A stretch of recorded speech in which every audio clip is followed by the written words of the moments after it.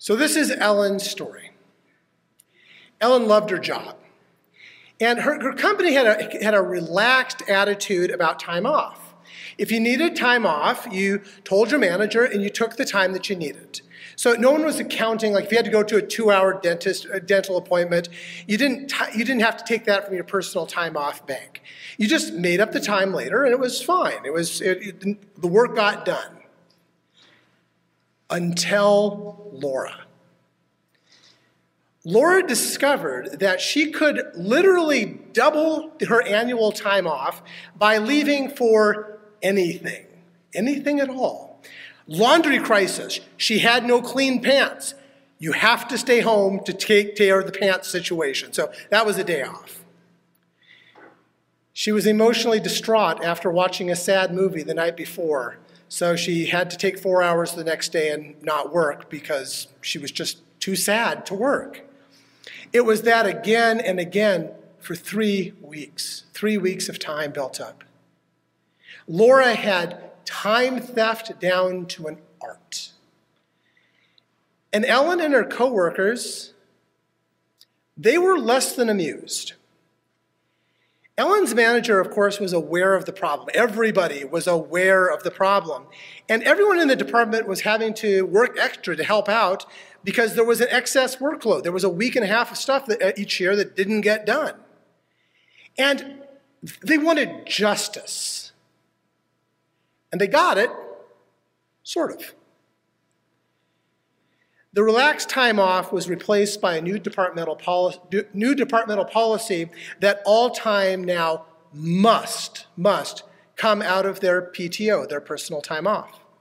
No exceptions. Everybody had to pay for Laura's transgressions.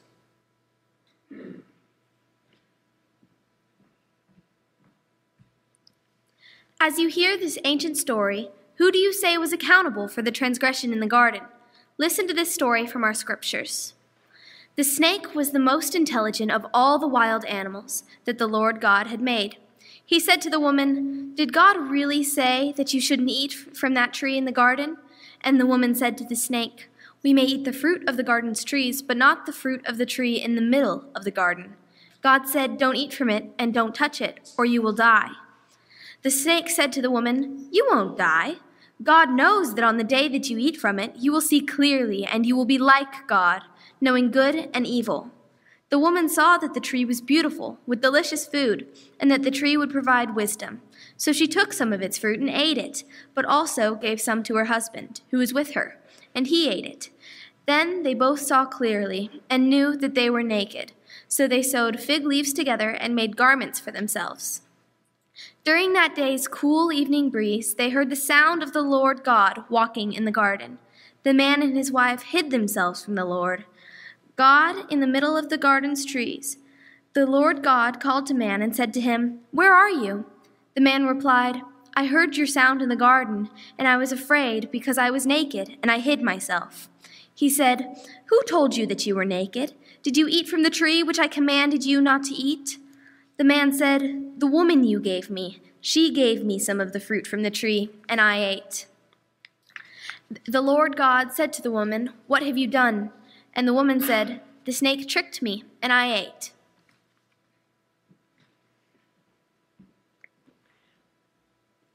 Ellen wasn't having it. She went to her manager and said, "Look, this woman that you hired was the one. Why do the rest of us have to suffer because she thinks that the rules don't apply to her?" Now, Laura had been named, and so she had to say something. So she did what most people will do. She rationalized and she blamed. "Well, no one ever said anything to me, and you all take time off too," which was kind of true. The manager just replied, "Well, the new policy is just fair to everyone now." Within 2 weeks, Ellen and Laura quit. Everybody lost. The manager lost 2 employees, including one who absolutely loved her job. Ellen told me that she quit her job that she really liked because she felt angry because there was no accountability. Accountability. How do you feel when you are being held accountable for something? Or even when you're holding somebody else accountable? It is so uncomfortable. It just feels bad. And it feels judgy. It can feel judgy no matter which side you're on.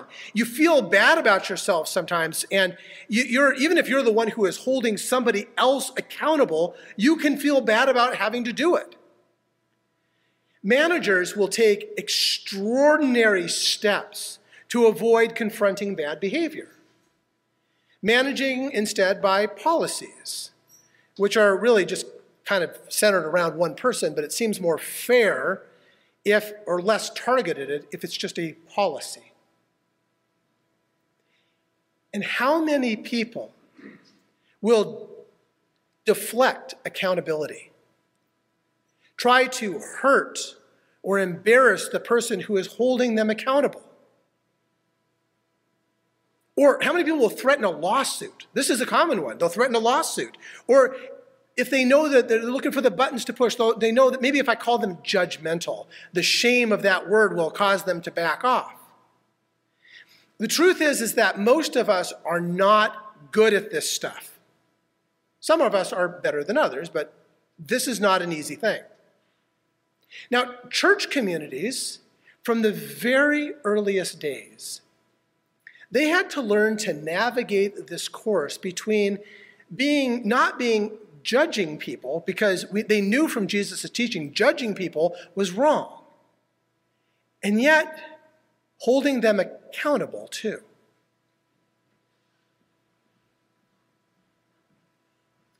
Brothers and sisters, if a person is caught doing something wrong, you who are spiritual should restore someone like this with a spirit of gentleness. Watch out for yourselves so that you won't be tempted too. Carry each other's burdens so that you will fulfill the law of Christ. Each person should test their own work and be happy with doing a good job and not compare themselves with others. Each person will have to carry their own load. Everybody knew that Laura was doing something wrong. Everybody knew that. Laura knew that she was doing something wrong. The snake knew that it was doing something wrong.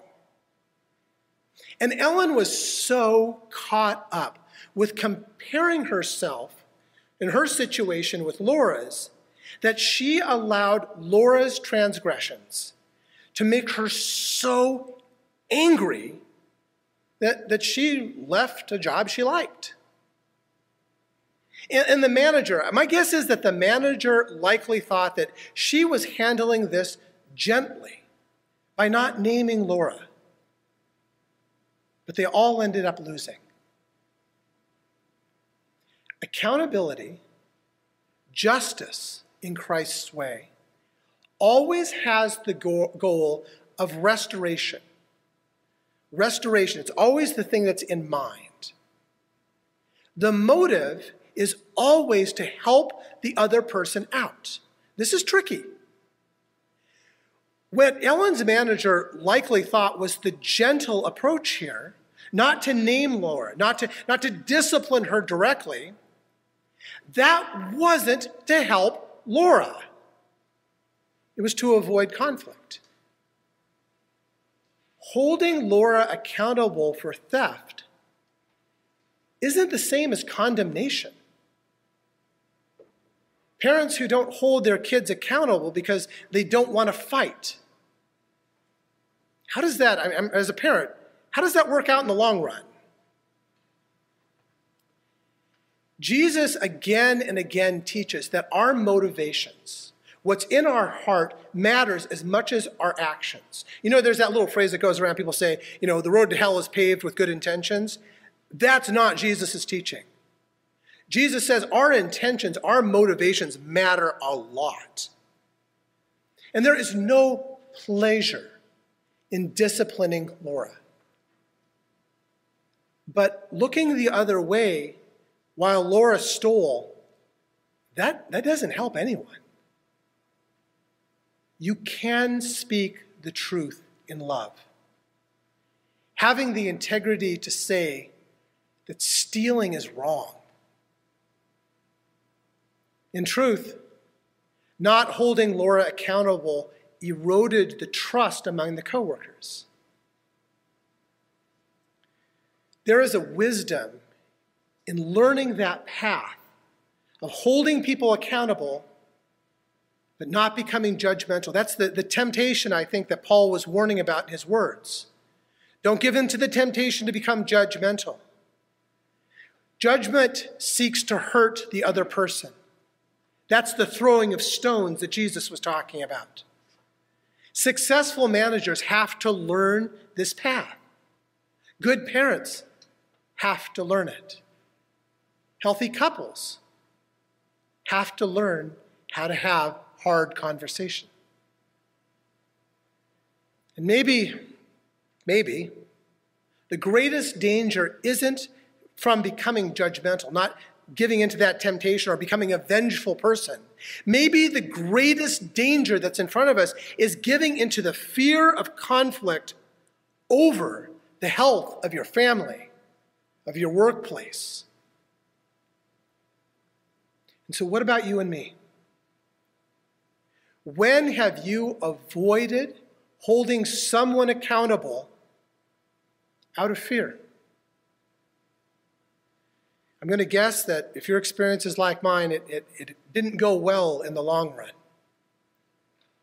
The good news is that Christ's way of living offers a path of justice, of accountability, along with compassion and mercy.